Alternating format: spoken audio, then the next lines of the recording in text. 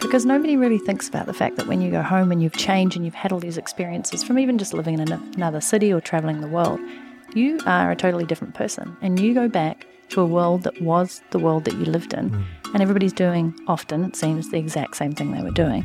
And you suddenly can't relate. Sometimes people make these snap judgments about who you are based on maybe the people you run with, the sort of the field that you're in. Sometimes they're right. A lot of times they're right. Sometimes they're dead wrong. And that's exactly what happened with me and today's guest. In fact, she's been a friend of mine for a number of years. And when she approached me about being on the podcast, I initially said no. Truth is, I actually really did not understand what she was all about. And that was my bad. And when I said no, instead of saying, okay, that's cool, she pushed back, and in a good way. And she wanted to have the conversation around what she was really about and my misconception. We get into that in the beginning of the podcast and the concept of how we can really misread what's going on. And then we dive into her pretty awesome journey and find out how she's been able to travel the world and do some amazing things and build an extraordinary career at the same time. I'm Jonathan Fields. This is Good Life Project.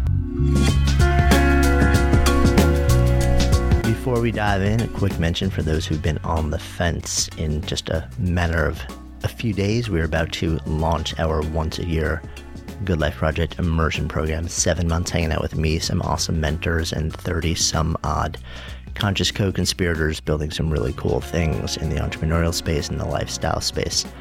We only have a handful of spots left at this point. By the time you hear this, we may not anymore. And this may or may not come back again next year. So if you're interested, check out goodlifeproject.com/immersion.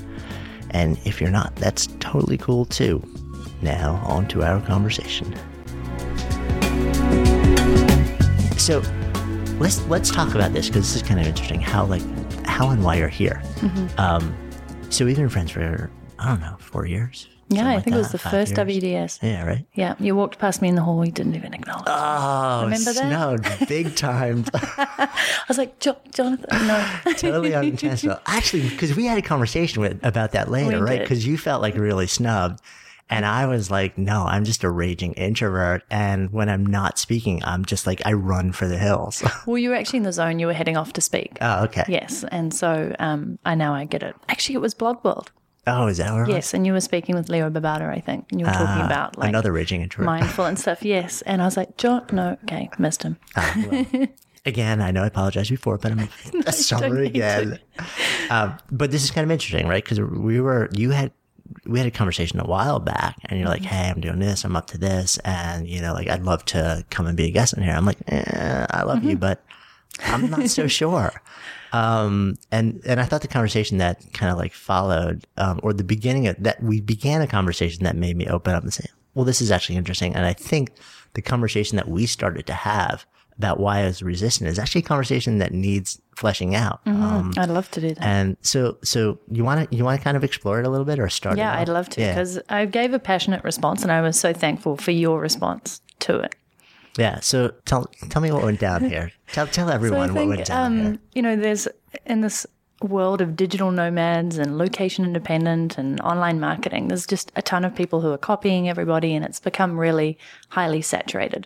And that's kind of what I said to you. Yes, I'm you like, did. I'm like, you can't hear. I'm like, look, I love you, you're a great person, but I kind of feel like we've done this story over and over and over. And I was like, true, like I totally agreed with you, but I didn't feel that I fitted in with those people, and maybe that's like some sort of vision that I have of myself, but I really feel that I've been more on a quest to actually, how do you live a life of freedom and make a business fit in around that?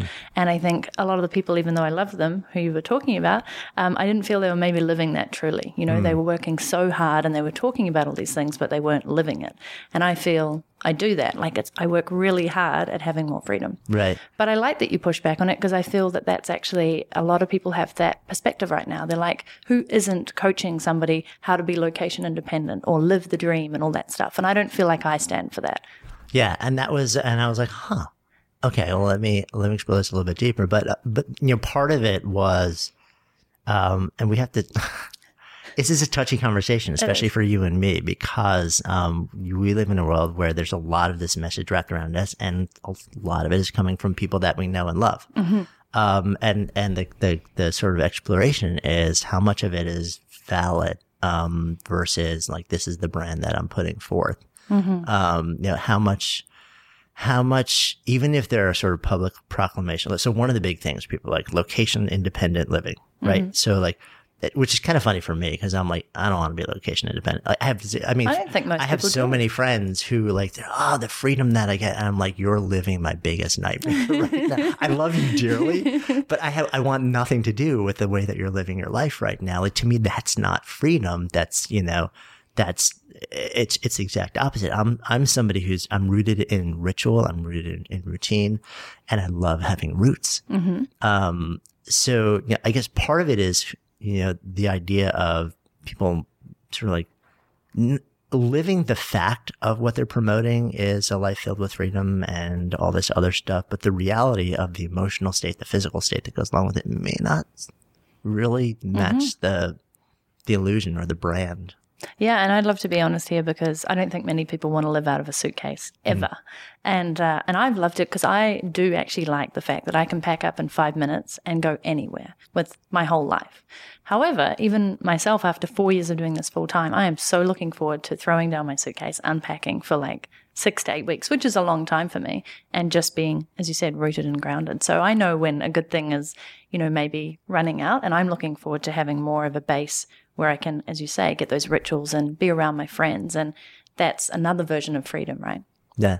So let's deconstruct the beginning of that a little bit also for those who don't know you and the Suitcase Entrepreneur is sort of like the public brand. So bring a little bit of context to that. So yeah, I actually think I just kind of grew into my brand after 8 years in the corporate world. Similar story, 18 months of building a tech startup in Vancouver, Canada. I just really felt like I wanted to do something for myself and run my own business, but I didn't have any idea what it was. However, once I figured out what it was that I was quite good at, that beautiful sweet spot that people talk about, I decided not to do what most other people do, I think, which is stay where they'd built their network and stay where they'd built their expertise. The minute I had this workshop that I ran that was really successful, I went, I wonder if I can take it on the road. So what was that workshop, the first The workshop was the social media boot camp. I can still imagine the logos because I had... Of course, nobody saw when you just did that, you kind of like shook your shoulders. Because it was all about exercise and, energy and taking action, which is a big thing that for me is taking action. But what I loved about it was proof of concept, right? And instead of doing what most people would do and stay where they built up their reputation, I decided to go to Buenos Aires and see if I could turn it into an online program, which I don't actually recommend. Leaving a country you're in, going to a completely new country with a different language, with crappy internet, and trying to launch an online program for the first time. So I think I've deliberately made it hard for myself every single time I've gone somewhere, and now that's just kind of become my thing. Like, it challenges me and I like it. What's that about? I like it because it pushes me more. If I'd actually stayed in one place for the last 4 years, I think my business would be super successful, but it wouldn't be true to who I am. And I do like the challenge of change. And you know why? Because I think it makes me feel really humble. And it also forces me to make decisions more quickly. And it also forces me to think about different perspectives. So putting yourself in different environments does that. Mm-hmm. Why do you think it would be super successful versus, I guess, how would you classify yourself as not being super successful now in a way that you would have been super successful had you stayed put and just built? Because it's really hard to run a business from the road. It's really fun, but I'm really good at it now. But I know so many people who say when they start traveling, they can't get any work done. It's me hard. Included, by the way. Right, yeah. So yeah, I love it. I can sit in a noisy coffee shop or at an airport and I am 100% focused on what I'm doing. And it only became recently kind of clear to me that most of my friends can't do that. They think it's like the special skill that I've developed. Also, you're moving around all the time. So at the time I was coaching clients and trying to do things online, and half the time I couldn't even get online, or I didn't have decent infrastructure, a quiet place to interview people, all those things. So just at the time, I think probably when I needed that, I made it super challenging for myself. But at the same time, I mean, that, like you said, the fact that you were going from place to place to place was proof of concept. Exactly. So it's kind of like somebody can look at your life and say, okay, she's actually building a substantial business. She's paying her rent and, well, wherever it may be, or not really rent or whatever, whatever you're living well, you're not racking up massive amounts of debt. In fact, from what I remember from a recent post of yours, it's just the opposite. Yeah. I think I've saved more money from not having a fixed place and all those costs that suddenly come when you move into a place. Like looking around here, I mean, this is beautiful, but my running costs versus yours, probably substantially different, right? Don't have mortgage payments, don't have car payments, don't have internet, all those things. And it really struck me that, wow, you actually can, save money and then invest it into the right places when you're living quite freely on the road. Yeah. But maybe there's a cost mentally and physically as well that I'm definitely starting to see. So talk to me about that. I think mentally mentally I really like it. As I said, I still like the challenge, but it's definitely tiring. And it's the mental cost of leaving really good friends behind or potential relationships behind or not being able to develop those friendships as much. It's the mental cost of, oh my gosh, I have to plan for myself every single day. Like where am I staying? Where am I traveling? Where am I going next? Where's the local convenience store? Where do I get good internet, etc. Nah. And then the physical cost is definitely, I have a lot of energy, which I'm really thankful for, but I've even noticed that I've been close to burnout, especially when I was launching my book last year for the first time ever. And I think I was just trying to be superwoman by having a crazy travel schedule, trying to launch a book by myself and changing location the whole time. And it was a little bit much. How much of it do you think was influenced by the crowd that you run with?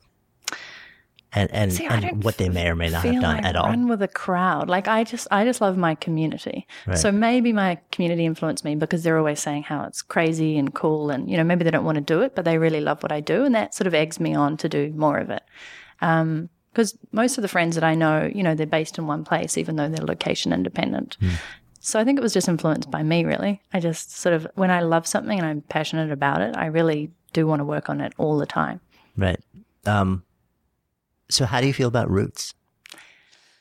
Well, somebody said if you had to live somewhere for the next year, where would it be? And I was like, oh my God, that's such a long time. Like that, it doesn't scare me. It just seems such a long time. And I think it's not FOMO, fear of missing out. I think that's been around for a lot longer than before they labeled it.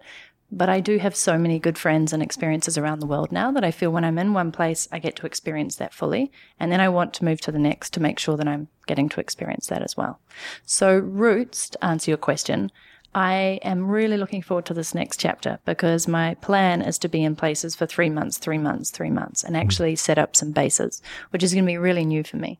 But I think it's about time and I'm looking forward to it. So then I can tell you how I feel about roots. Right. From the inside looking out. What is your business exactly? That's a great question. Do you know, I just put it out in a video recently. How do I make money online? Because I know people ask me all the time, they're like, you do what? And how do you pay your rent? I actually have 8 revenue streams, and I heard that millionaires have 7, so I don't know what that means for me. Maybe I'm a little unfocused, and I've just started cutting a few out. So it started with the workshops, and then I've continued to run them around the world, but they've morphed over time. And what's the focus of those? Build your online business. So I've actually run them in 7 different cities across 4 different continents this year, which was really amazing. And that is really how do you build the foundations of a profitable online business you can take anywhere. So they've been really amazing because I love meeting people in person. And the other revenue streams are a couple of digital books that relate to the BYOB series, from beginner through to kind of more advanced. And then I have, I do recommend products and programs because I can't live without them. My whole life is on my laptop and mobile. So I'm always talking about tools and systems and accessories. And so affiliate marketing's been actually a really lucrative revenue stream, which I never used to like the word and everything like that. I used to shy away from it. My book has led to, nobody makes money on a book. I guess you do when you self-publish, but it's led to just so many opportunities and a huge increase in my community, and then to paid speaking gigs. I also run a High Flyer Club. It's a membership-based site for established entrepreneurs, and I'm just launching the Freedom Plan, which is like my definitive every single thing I know from the last 4 years of running a business and having a great lifestyle. So it's all aligned, like it's all aligned perfectly, and a lot of it's on autopilot, which is great. But I still have realized that I love the active aspect of meeting people and learning from them and teaching them and coaching them.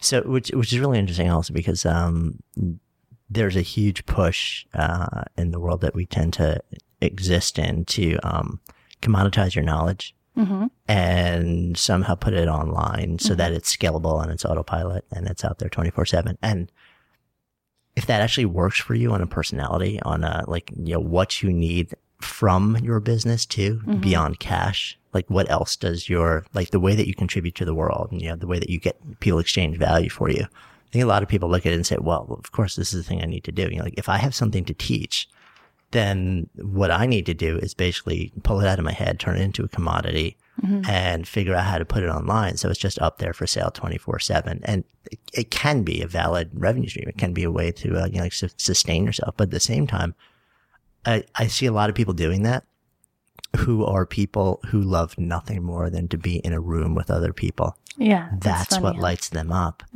And you kind of buy into the online revenue stream or automatic revenue stream thing because, and it's great. It evens cash flow. It does all this stuff. You know, I build programs that are virtual.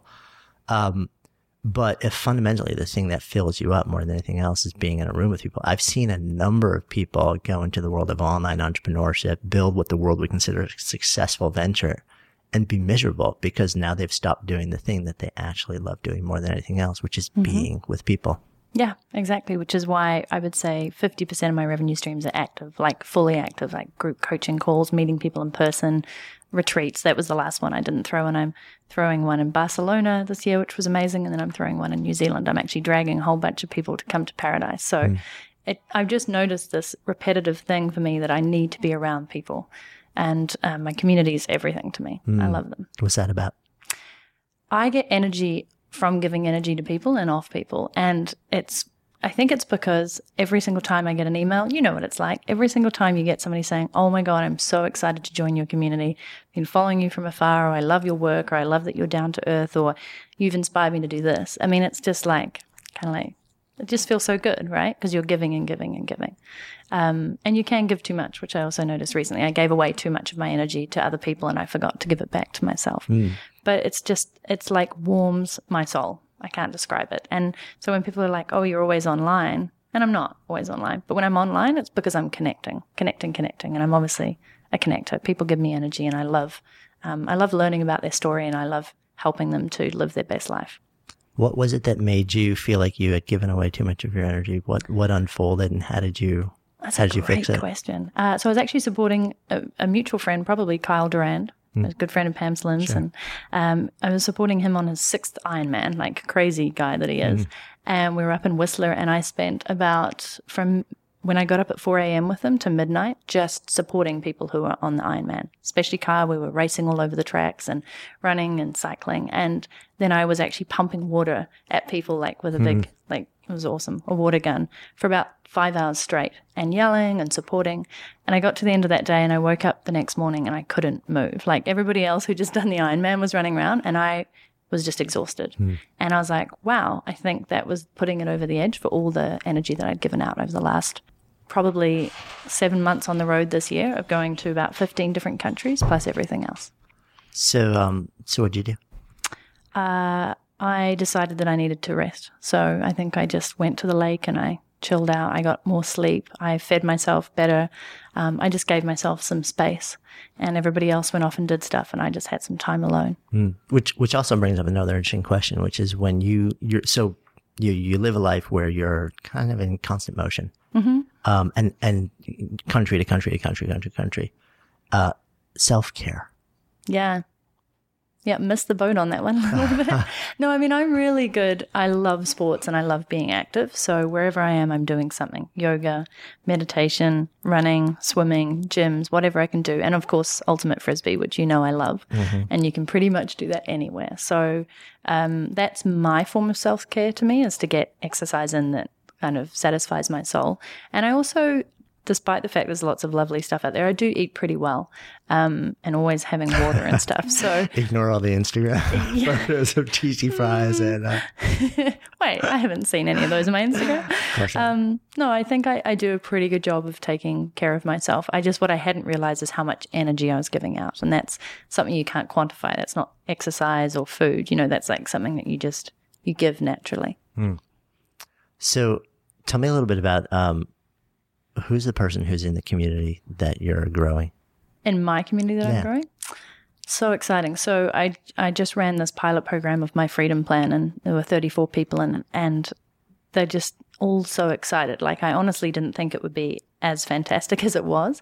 And even though people got stuck during what I was teaching and coaching along the way, they were all like, yeah, but I had this aha moment here, or I've been stuck on this for years and finally I got through it. Or they even just figured out what their sweet spot was, or the vision that they have for their business and life. So I love the painted picture exercise, and people kind of got stuck on that, but they got so much out of it. And even though there was like all these things that went on after that, they were just so excited to share that, and they shared it with everybody. So I feel like everybody in that program is growing, even though some of them have been in business for years or have been kind of putting this off for such a long time. So, but what's the avatar for that? What's the person's life look like? Great. What's the person of what? What does their life look like? Their life doesn't look that great right now. They're like, they've been making excuses and procrastinating for a long time, which I totally get, right? I totally get it, even though I don't do it, because I take a leap and then I ask the questions. But for them, they've just been half-heartedly living. So they know they have potential, and they know they have the skills and knowledge that they could form it into something that would work. Talk about monetizing yourself or building a real business. But they've just been scared, and they really haven't had a clear vision for what an amazing life and business looks like. And that is fundamentally, I think, the thing that stops everybody.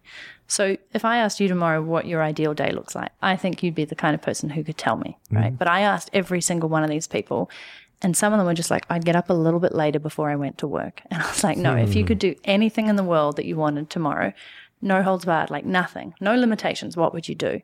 And then they start thinking about it, and they're like, actually, I'd love to have a healthy breakfast. I'd like to wake up by the beach. I'd like to do yoga with my dog. And how often does anybody ask you what's your perfect day? And are you close to living that? So if that's the biggest thing that they get out of the Freedom Plan, then I know I've done my job, just to wake up their senses and understand what's possible, and then start working towards making it a reality. So listening to you, obviously, even though you started out in Canada, you're not Canadian. Shh, don't tell anybody, eh? Not Canadian, eh? No, I'm from New Zealand. This beautiful place where we do actually have TV and we don't wear grass skirts. Really? Mm-hmm. Yeah. Not according to the people I know who've been there. There's less sheep than there ever were, actually, by the way. So tell me what it's like growing up in New Zealand. Best place in the earth to grow up, I think. Seriously, like, I look back now and I'm so lucky. When I left New Zealand, I think I just kind of walked into this world that I didn't know, especially going from New Zealand to London, where it's very traditional old boys club. How old were you? Well, I've been there several times since the age of 2, but when I went first to like go and live there, I was already in my late 20s. Had you traveled much before that? I traveled a ton, yeah. I was really lucky. So both my parents are from Europe, and so since the age of 2, I think they just used to take my sister and I around the world because it was free to travel up until 12. So I think I'd seen more of the world by 12 than a lot of other people. But there's something different when you travel by yourself. Yeah. And New Zealand's just such a free place. Like, the people are so friendly. That's what I always hear. But we also have really strong female role models there. Prime ministers, governor generals. We're the first country in the world to get the right to vote for women. And it's very equal as a society. And I think I just grew up thinking that was like what the rest of the world was like. And it's not in many cases. So I feel very fortunate to have grown up in a society where I felt I could do anything. Went to an all-female school and they told you could do anything. My dad told me I could be whatever I wanted. And so I've always taken that sort of attitude that, yeah, I can do anything and so can anybody else. And then you realize in the real world that not many people get that same kind of upbringing. Yeah. So when was the first time that you remember this switch of sort of, or a lack of empowerment for women being something that was unique to New Zealand and the rest of the world maybe didn't embrace it? I think it was probably when I went on my first solo sort of around the world trip, and I went through a lot of Europe, a lot of South America, and then home. And every single country that I was in, I was like, why are all the guys gambling on the side of the road and not doing stuff? And why are the women, I mean, this is a big generalization, but literally everywhere I went, I was like, why are the women working so hard in these kind of roles and doing this stuff? And why are the guys standing around being macho? And that may sound really horrible, but honestly, if you go to Africa, for example, it's pretty much all you see all the time. It's crazy, and I'm not trying to generalize too much. It was really very apparent to me suddenly that there was gross inadequacies, I guess, in the roles that the genders played. Was there any one instance that you remember, or one thing that just kind of like lit a fire for you and said, something's not right here? Yeah, I think, it's a great question, actually. I think it was even just some of the European countries. I can't even put one thing on it, but and we talked about this briefly in the email that I sent you, it's just when you're a woman and you look around, you can just see it more. I don't know if I'm more sensitive to it, but I have a real thing about it now, and I'm trying to be grateful about the roles that we play, and because I have so many great guy friends around the world. But it's in your face. It's the little things like, I was at a gym the other day and I went to pick something up and the guy's like, oh no, you won't be able to do that. And I was like, well, I just did it on the previous round, like it was just little things. And I don't think it's people being mean. It's just this, it's just a perspective of how people are in the world and what they think their roles should be. Mm-hmm. And definitely in Europe, Spain, as much as I love that country, it's one of my favorite countries, there's a real gender imbalance there as well. And women are starting to come up the ranks there, but it's very much ingrained in society. That's your role, that's what you do, and we do all these other things. And I just find that I get it and I can wrap my head around it now, but for the longest time I just wanted to rebel against it. Mm. So it's turned into a gender rights issue. Right. But it's interesting, right? Because that's not what I know you for. No, it's not. But when so I can see you when we're talking, like people hear it, I'm sure they hear it in your voice, but I can see your whole physical orientation just change when you're talking about it. It's like you get riled up. Mm-hmm. Is this something that you see as potentially playing a more central role as you move forward with anything, or is it just? Yeah, I think so. I mean, we talked briefly, I think in the online world, it's probably the thing that's riled me up most because there's a predominance in my little location-dependent world and online marketing of a lot of men, a lot of internet marketers, a lot of people without integrity, which is something that really frustrates me. And I think you just see it all the time, and these people being ridiculously successful or egotistical or arrogant, and they're not making a real impact and they're not really delivering anything of value. So maybe it's come a lot out of the last 4 years of battling, I feel, in that field. But I talk to other women who are online and they're like, I don't feel I'm battling, I just ignore them. Whereas I take a lot of it personally because I see it and I want it to be better. I don't want it to be this unequal playing ground, and I want them to be better versions of themselves as well. The men or the women? The men, actually, yeah. And the women. Like I wrote a post recently that was why women need to stop getting in their own way, because I honestly think we do. But there's a whole side of it as well that is contributed to by men that I see. So, all right, so now you have to share some of what you said in that post. I think with women, here's the biggest thing that I see with women. We don't promote ourselves enough, which is precisely why I kind of emailed you and stood up for myself, because when I was doing a book launch in Toronto, here's one moment that I was just like, wow, all these people were lined up to actually, get my book signed, which was a beautiful moment. I was like, oh, these people are here for me. And every woman who came up, every single woman would say, oh, hi, Natalie, I'm really excited by your work and I've been reading your blog. And they wouldn't share anything about them. They'd talk about why I was lovely, which is great. And then I'd have to ask them, what do you do and what are you excited about and where are you heading? The guys would come up and go, Natalie, great talk, great book. So I've got this thing that I'm working on, straight away into pitching. And I love that about them. I love that they're straight up and they're like, here we are. And I see women sort of standing in the corner often talking about why won't they promote me, or why won't they do this, or why don't I get in front of these people? And I'm like, because you're not necessarily taking action and choosing yourself and stepping up and telling people the value that you provide or the good things that you do. Because I think a lot of women don't like the sales aspect of that, or they feel it's not in line with their values, or they feel sleazy about it or something, rather than focusing on the impact they want to make.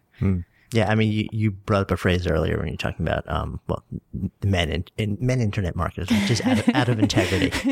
So I'll share something which is kind of interesting about this series, which is that, part of my mission is I work really hard to try and make sure that I'm featuring a lot of women, because I'm the dad of a daughter, and I saw the same massive shift. And it's not just in our world, it's in mainstream media, it's everywhere. It has nothing to do with the fact that women aren't starting businesses and being great as an artists, makers, creators, whatever it may be.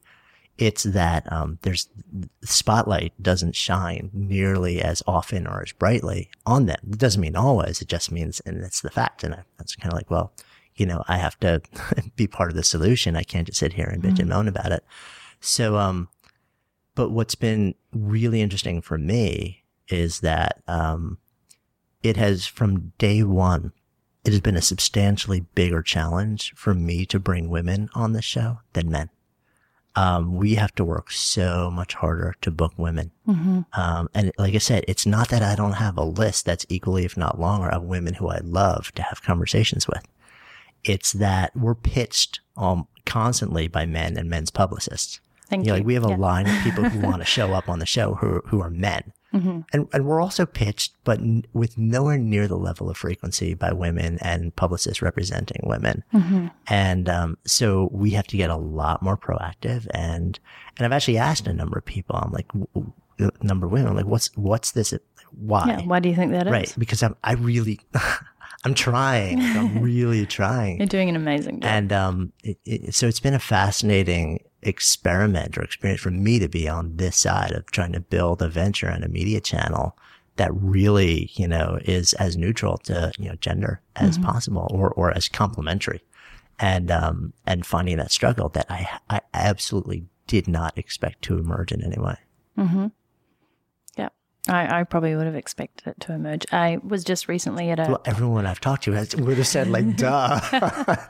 But I'm like being on the other side. It's just like, it was new to me. I was going to say, I was recently at a podcast movement conference where I hosted a women's podcast panel. It's actually the first woman-related thing I've done. And I tried to include as many men as possible and invite them along because we were actually talking about podcasting in the future and things.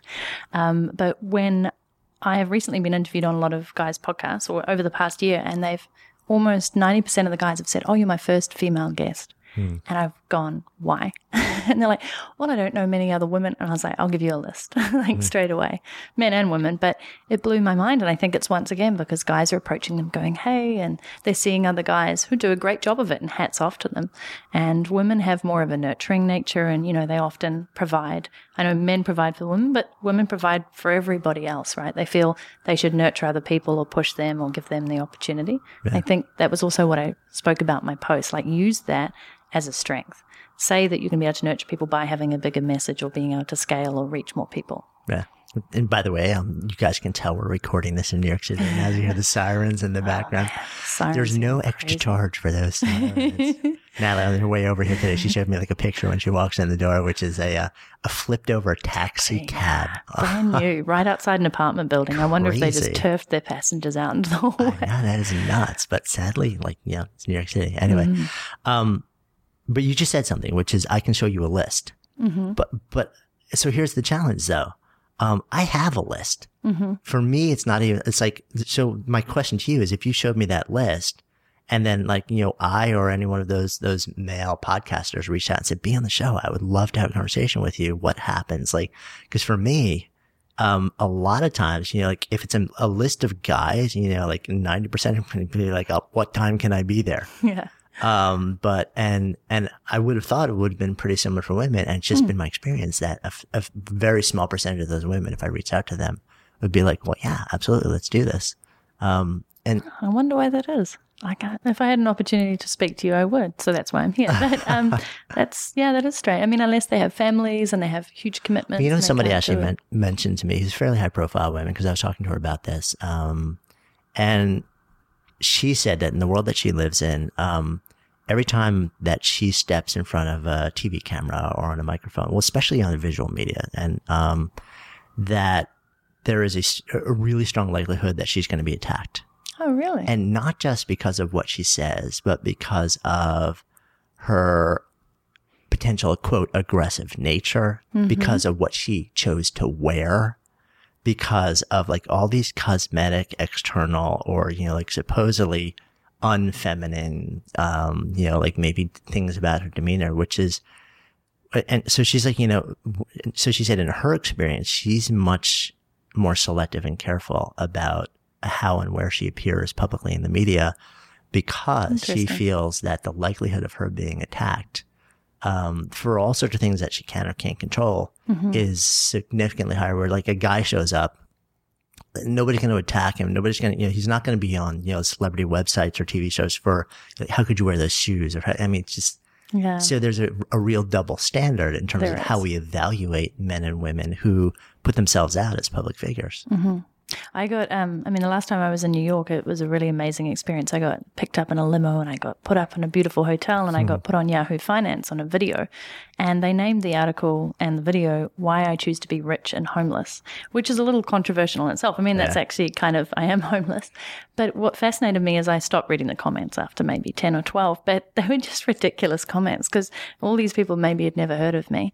And they were judging on, there was two reactions. Wow, that's awesome. I'd love to live her life. She seems really cool, lots of fun. I'd love to join her on her travels.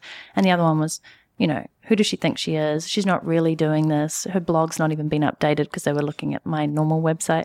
And how does she even make money? And look at her hair and just like stuff. And I was like, what the heck has this got to do with you choosing a life that you really love? So it was just really fascinating to see that divide for people who'd never met me. But I don't honestly care what they think. I care what people think. But if they've never met me before and they had no prior judgment, I'd probably look at that and go, who does this person think they are? But to come back to that fact, I will never not say something if I think somebody's going to judge me on my shoes. I'm wrinkled half the time because I live in a suitcase, right? Like clearly I'm not going to turn up looking pristine. But that is a really sad fact that what we say isn't the thing that people are looking at. It's how we look and how we dress. Yeah. When I sat down with Brené Brown, I guess probably about 2 years ago, we kind of get into this conversation and she brought up this point. She's like, how much beauty, how much grace, how much creativity, how many amazing things are not put out into the world because of fear of being judged for what's going to come back to us when it gets put out into the world. And you just think about it, you're like, how much bottled up grace is there, in billions of people, like little locked down, clamped capsules that never sees the light of day. So simply because we're terrified of how people are going to judge us. You just gave me a visual of the little boat and a bottle, just floating out to sea, drifting, and all that goodness locked up in there.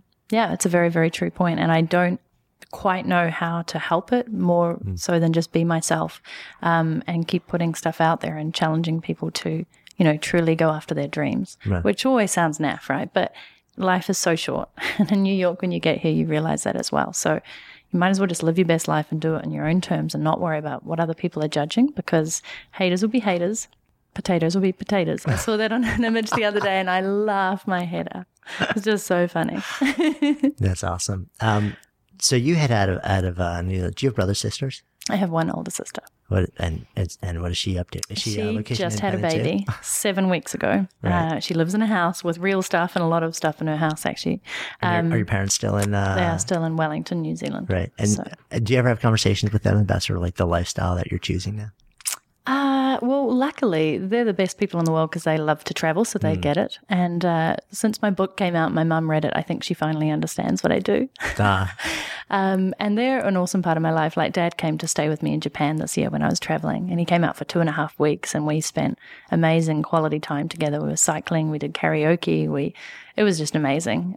He's 77 and he's incredible, and I just had the best time. So I think he understands me and they understand what I'm doing. They're definitely keen for me to come home and stay a little bit more. There's little hints from time to time, like maybe you could get a base here and buy an apartment. Wouldn't that be lovely? But something switched to me when I found out that my sister was pregnant, and when I got to see her on Skype, the modern day age, with her baby, and I was just like, man, I want to be home now. Like it was really real and right in my heart. I was kind of like, I've got to be there. I want to see her as a mother. I want to meet my new nephew, and I want to see my parents as grandparents. So I'm super excited about this next stage because I think it'd be interesting to go back and see them all in this environment and see how that makes me feel about roots, as we were talking about earlier. So where are the places that you've chosen for your long-term experimentation of an entire 3 months? The ideal plan is Australasia, so most likely New Zealand for 3 months. Somewhere in North America, I'm definitely very keen on Austin, having just been there, but I also love San Diego and Manhattan Beach. And then somewhere in Europe, most likely something like Barcelona. I also, love Italy and France. So basically it's Australasia, North America, Europe, new country, rinse and repeat. That's the ideal. Excited by it. It sounds like a pretty good idea. It's so funny because I look at that and on the one hand, I'm like, yeah, that sounds really great. And on the other hand, I also know about myself because we've done a bunch of experiments. Like we spent a month and a half basically living and working in Bali with my wife and my daughter, and it totally didn't work for me. Really? Yeah, I was working on a book at the time. And besides the fact that it was, like 103 degrees and 100% humidity in the middle of the country the whole time, we weren't really. It's true. And I melt in heat. We should kind of plan that a little bit. But it was my creative process really requires, I was surprised by this, a fair amount of ritual. I can drop into anywhere. I can be writing anywhere. I can be in a cafe. It can be noisy everywhere. It can be, but I do a lot better if I'm at, like, if I, from 9 to 12 every day, I have that place to go, even if there's madness going all around me while I'm there. Like, there needs to be a basic framework for my creative process. And I find that when I'm traveling, the reason I cut back on a huge amount of travel this year and said no to a ton of speaking, largely because this is a huge creative year for me. And I learned last year was my year of saying yes to speaking. Okay. And so I ran an experiment. I kind of said in my mind, I said, okay, you know what? I've always assumed that if I was on the road a fair amount and speaking a fair amount, it would be massively disruptive to my creative process, my health, my mindset, and my family life. But I'm a huge proponent of experimentation. It's like stop having the conversation in your head. Respond whenever you have an opportunity to respond to data instead of self-talk, respond to data. And I realized I've been responding to self-talk the whole time. I never tested it. So I basically I said, I'll say yes to almost anything that's well aligned. And I spent a lot of time traveling last year and a lot of time speaking. And by I think it was August of last summer, I found myself in a hotel room in Munich, Germany, without internet and away from my family for 5 days and, on deadline for creating stuff, unable to really write, not sleeping all that well, and missing my family terribly. And it was like, I remember in the moment, I'm like, I'm done. I said, I ran this experiment for the first 8 months. I no longer have to respond to data. I know my answer. So, but the experiment that you're about to move into is something that intrigues me, because the idea of not being sort of persistently nomadic, but saying, I'm going to kind of actually live somewhere for 3 months. Let's rent a house or whatever it is. So actually, because then you can build the ritual, you can build the routine. So you keep it going for 2, 3, 4 months. That's actually really fascinating to me. That's going to be exciting, I think. Definitely. And I had a moment like yours 2 weeks ago when I was stuck in the airport and the flight was delayed and there was just all the stuff, and I was like, I'm done. Like, I adore flying. I still find it exciting like a kid, but it get to a point where I was like, I'm just sitting on a giant bus in the sky, and that's when it's not so cool. So I'm looking forward to actually taking more of a break from the travel aspect to enjoy it again. So kind of reignite the love for it and the passion that you have for it. Yeah. So we know you like to be around people. What else lights you up? Dogs. Dogs and nature. I'm such a dog freak. So 3 things: people, dogs, and nature. Yeah. Almost all my Instagram feed is like me just patting a dog on the street, or I really want to do house sitting and dog sitting a lot next year. And nature is huge. So I've realized my non-negotiable is being by water or close to it. It lights me up. I think it has this natural energy that people recognize. That's why they love to be in the ocean or by a lake or by a river. So that's what I'm seeking out more of next year. More time with great friends and family, more time with animals who just make me feel amazing, and more time in nature. Yeah, nature is a huge reset for me too, and water also. So much of it here in New York City. There is. We're on an island surrounded by it. But that's one of the things that keeps us here, actually, because we've looked at moving to, we looked at North Carolina, we looked at Boulder, came really close to Boulder. I love Boulder. But I grew up, I'm a water kid. I grew up on Long Island, on a peninsula. I was East Egg from the Great Gatsby, Port Washington. And, the end of my block was the beach. And that's where I went to touch stone. If I was upset, if I just needed to just think wherever it was, I'd go down and I would just climb up onto the lifeguard house and just sit and watch the water or just walk through it or whatever it is. It's interesting, isn't it? How deeply wired into that can be, because I thought I'd have no trouble leaving it. And when I went to a beautiful place like Boulder, like a weekend, I'm like, no. Aren't there lots of lakes up there though? There are, and there's Boulder Creek, but it's not the same as water. It just, it doesn't, I don't get the same hit. I think about Wellington, New Zealand, where I'm from. It's just a natural harbour, and you're flying over and you come into the city and it's just all water. Same with Auckland and all the islands. I mean, we're literally an island.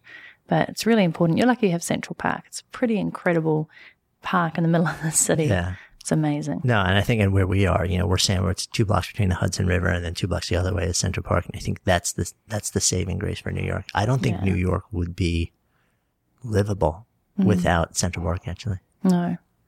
Even arriving today, the energy just goes out of you straight away. Like there's the constant braking of the taxis and the honking and the sirens, and just there's this frantic energy, which I used to love when I came here. But now it's kind of, you get here and I'm like, just need to be by the water. Yeah. No, I'll often go out really early in the morning and walking in Central Park before it gets a little bit crazy with all the people. But yeah, it's where it's kind of quieter and more peaceful. And for those of you who haven't been at Central Park, by the way, in New York City, it's like the size of many cities, actually. The park alone, it's massive, massive greenery.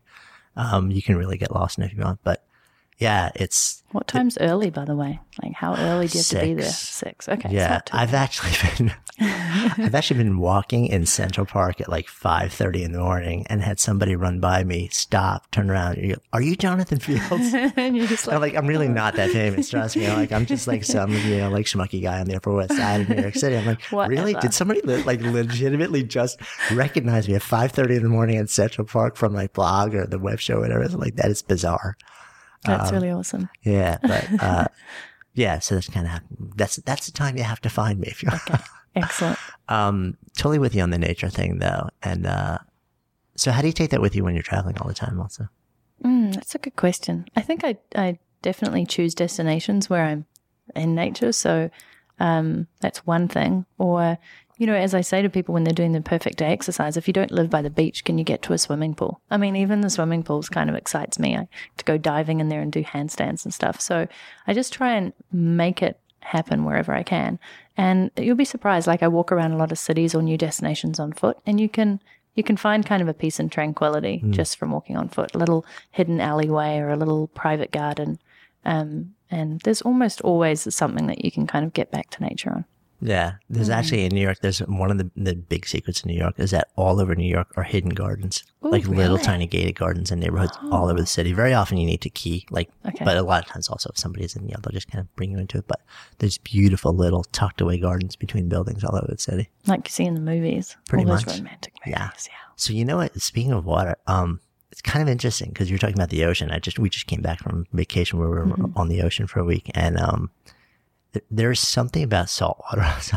But it brought up a totally different association, which I've been experimenting with flotation tanks recently. Ooh, God. Have you done any of that? 4 or 5 other people I know. It's becoming really hot. Apparently what happened is, they were really big in the 70s and they were starting to grow. And then the AIDS epidemic hit and people got really freaked out about transmission. And then whatever was growing around it, they all shut down because everyone was concerned about the cleanliness of the water and stuff like that. And now obviously we know so much more about all this. And the benefits of flotation tanks or deprivation tanks, as a lot of people came to know them in the 70s, they're becoming kind of like this rage, especially in the tech entrepreneurship world. There are a lot of people who are becoming devotees of flotation tanks. It's a really, really interesting experiment too. It's like this bizarre thing of you're not in nature, but you're floating weightlessly in water. That's the temperature of your skin, so you can't feel anything. And it's like 1,000 pounds of like magnesium salts in it. So you're literally like 4 times more buoyant than the Dead Sea or something like that. Oh, wow. And it's pitch black and no sound or anything like this. So you go into your head really quickly, and you can the sound of your breath fills your whole body. And it's for like an hour and a half or something. Isn't it? Yeah, I've done for 90 minutes or it goes, you go in at first and you're kind of like really freaked out. You're like, there's no way I'm going to last 90 minutes. You give it 10 minutes. And then 90 minutes goes really quickly, actually. Is it really? Well, the first 15 minutes or so, your head is spinning and freaking out, and then you're kind of playing and bouncing off the side of the tank and trying to, you're like, ooh, this is fun. Maybe that's just you, John. could be also. Because you're experimenting, because you're just you're floating on top of the water and you can't feel it. And you actually sometimes you feel like you're spinning sideways or something like that because you get so, but then you kind of settle in, you just drop into this really interesting place. But the other thing is that magnesium in the water transdermally absorbs, and it's this tremendous relaxation agent for your musculoskeletal system. And so it's interesting. It's sort of like, So it's an interesting alternative. It's like when you can't get to the water, it's what's funny too. And this is all clicking to me as I'm talking to you. It's like I have a bunch of buddies in Boulder and who become diehard, like 3-4 times a week floaters. Really? And floaters. Floaters is not a good word to use. All right, we have to change the terminology somehow there, right? But yeah, it's kind of interesting. Maybe they're actually water people and they don't even really know it. Like this is how they're satisfying their Jones, like that, because it does something to you. But what I found out recently also is that the mineral content, especially magnesium content in ocean water, is substantially higher. So it's not in all actually, because I guess you would float a lot more. But that's part of the effect of ocean water too, is that actually it's got this really interesting mineral content that when you come out, you tend to feel just because alive, it literally, you get all this transdermal mineral into your body. So it's kind of interesting. Oh, that's interesting. Although for me, just being near water kind of does the trick. It's just so expansive. It feels like you can go forever on it. It's very calming and peaceful. It just makes you go, because you can't often see the horizon, right? It's just, there's something beautiful about it. And it flows. Do you dive a lot at all? of energy. You ever go scuba dive? I have done scuba diving, especially in Mexico where they forgot to fill up my tank. And I was trying to remember all the symbols to go, I think I'm going to die. When Could you did get you me to the realize top? this? I went down and I was like breathing really hard and nothing was coming out. And the guy's like, is everybody okay? And I'm like, not really, think I'm going to die. And he just shot me up to the top and he's like, I'm so sorry we didn't fill up your tank. I was the only one. But other than that, I've had amazing experiences diving. I like snorkeling as well. And I used to do diving, like off the diving board. I just play in water all the time. Handstands. So, what happened I asked you that you think is important to talk about? What do you want to talk about that nobody talks to you about? Do you know what's really interesting? It's something that I'm starting to discover, and this may not be relevant for everybody, but nobody really talks much about if you have been a traveler or if you have been transient or if you have been living even in another country, how do you integrate back into your society before, even if you've been away for 5 years after college and I talk about it a little bit in my book, but I wasn't sure myself, like what is the outset? And Kate Brubaker actually has created a great book on re-entry because nobody really thinks about the fact that when you go home and you've changed and you've had all these experiences from even just living in another city or traveling the world, you are a totally different person and you go back to a world that was the world that you lived in and everybody's doing often, it seems, the exact same thing they were doing and you suddenly can't relate. And it was really interesting because I've been back to New Zealand 3 times now in the last 6.5 years. And each time I've gone back, I felt a little bit more like a stranger. And I even had this conversation with my mum when I was home and it was right around Christmas Day, and all those emotions come out. And she's like, well, you are like a stranger, like we're so proud of what you're doing, but you're off in this other exciting world and it's amazing. And we're just here being boring. And I was like, but you're not boring. You live in a great city and you lead really rich lives. But I didn't realize what an impact that was. As you go away, you expect to come back and get everybody asking you about what you've been doing. But to them, it's like you just came back. You haven't been gone for ages. And they don't sometimes know the questions to ask to dig deep and find out what you've learned and how that would relate to them. And you go back with this attitude of, all these people are doing the same thing. That's kind of boring and everybody's stagnated. But that's not true. That is something that I think is really fascinating that should be talked about more because it can really hit you and change you when you go back. Do you go back with judgment? I used to. And each time I've tried to drop a little bit more of that. And this time I'm going back with I am fully prepared to integrate into society, to meet new people, to become a member of the community, and just to be a local, which is really new for me. I'm also fully prepared to go back as an aunt for the first time, as a sister, as a daughter. And I'm just going to be, I'm not going with an agenda. I'm not running off quickly. I'm really going to be there and just be a Kiwi again. Which is a colloquial term for New Zealander, just in case people don't know. Not the fruit. Or the bird. Do you know it's actually a bird? I did not. So it's our national emblem. It's a flightless nocturnal bird, really, really shy, and with really poor eyesight. I'm not entirely sure why we picked that as our emblem, but the kiwi is quite an incredible bird, lays enormous eggs, but only comes out at night and is very, very protected. I know some people like that, actually. I don't know about the egg part, but the rest of it. Yeah. That's pretty funny. One of your biggest values is? Freedom. And what does that mean? Freedom.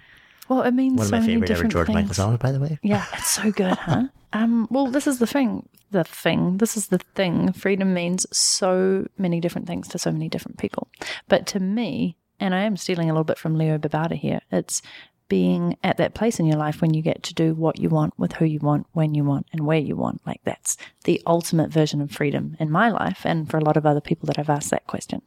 But for other people, it's completely different. Yeah. So tell me, you've traveled the world and you've seen places where people would probably make assumptions that, this is massively oppressed. There's no sense of freedom. And probably other places where people would be like, these are the freest people in the world. And your experience has been sometimes the exact opposite. Yeah, like one of my fondest memories was being in Laos, where the Mekong River runs through the entire country, and it's very calming and beautiful. And the people there have so little. Like the roads aren't sealed, and they live in kind of these huts and, in the dirt with their dogs and their cats and their children just running around bare feet and wearing nothing. And they seem so happy. They're all about family and loving and living off the land and such simple lives. And they just seem so at peace.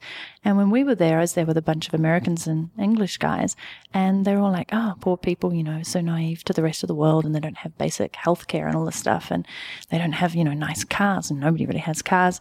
And I was like, well, maybe they don't need any of that. We've got it wrong. Like maybe the fact that, we're in New York with huge rentals and all these things you have to buy and spend money on in order just to survive. Maybe we've got it the wrong way around, and that the simple life, the good life, is way more freeing than anything that we can buy. Mm. So it's like a really interesting observation. Yeah, and it's funny because we do make so many people when you talk about freedom. Maybe it's just a United States thing. Maybe it's a Western country type of thing that we kind of, the first thing that pops into our mind is money, and that if you have it, you must have a certain amount of freedom. And like, how do I get my freedom? Well, I make enough money so I don't have to work for the man anymore. Yeah. But maybe it's always maybe equated that's not to money.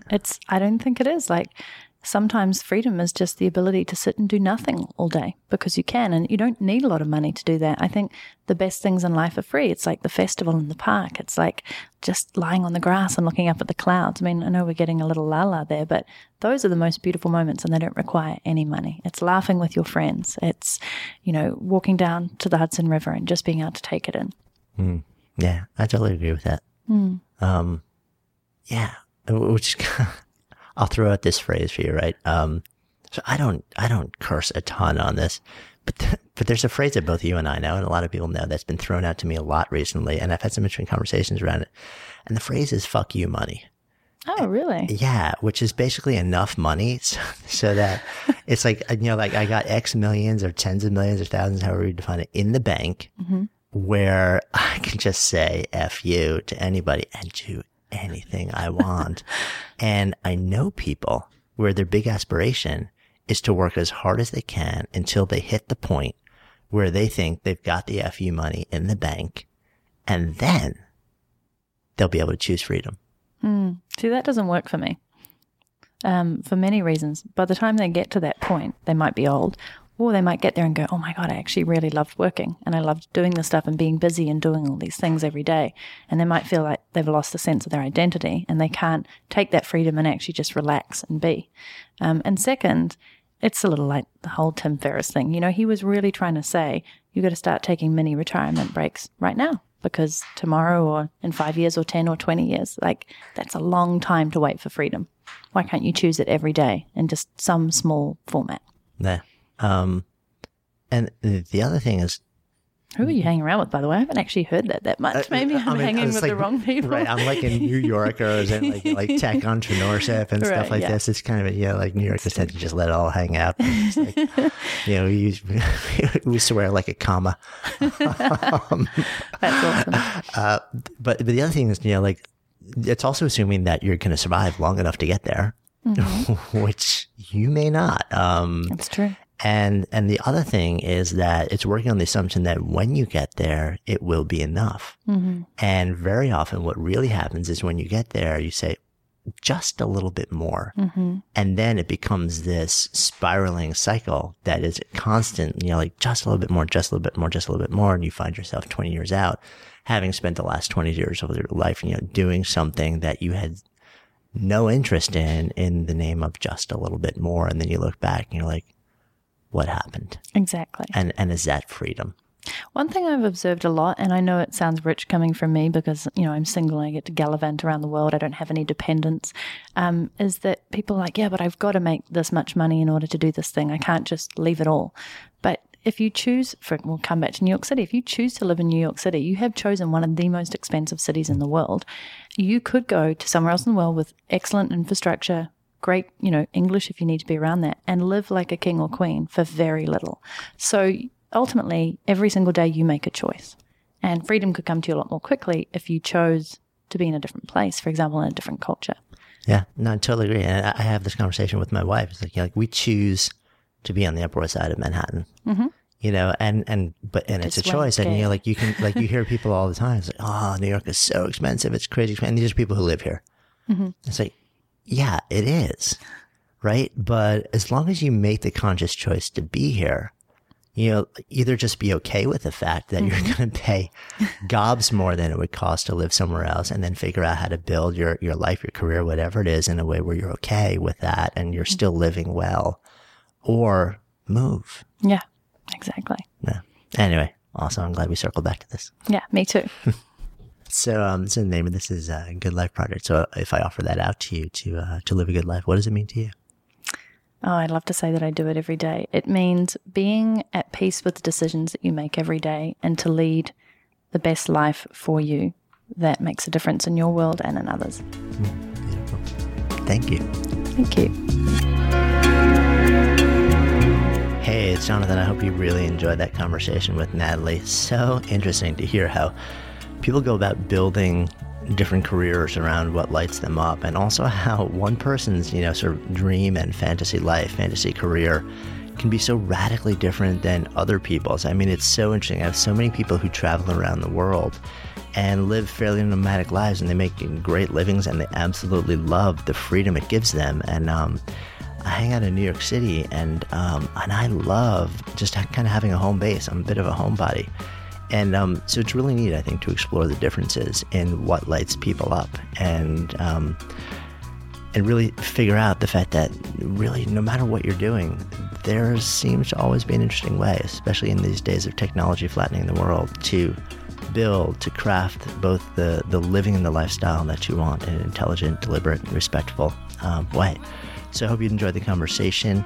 One last call. You won't hear any more of these because as of the end of this week, and this podcast is airing the last week of February, we will be closing out and then launching into our Good Life Project Immersion, which happens only once a year. And we will very likely, we may well actually be closed out of all spots before you even hear this. But if you're interested in hanging out with me, an amazing group of mentors, and a family of 30-something to up to 40 absolute max conscious co-conspirators really doing amazing things in the world over a solid chunk of this year, go ahead and check out goodlifeproject.com/immersion. And if you've enjoyed this conversation, if you enjoyed the podcast, I'd so appreciate if you might head on over to iTunes whenever it feels right to you and just leave an honest review. It's helpful for us. It helps people discover the conversations and share them and learn and grow together. Wishing you an incredible week ahead. I'm Jonathan Fields, signing off for Good Life Project.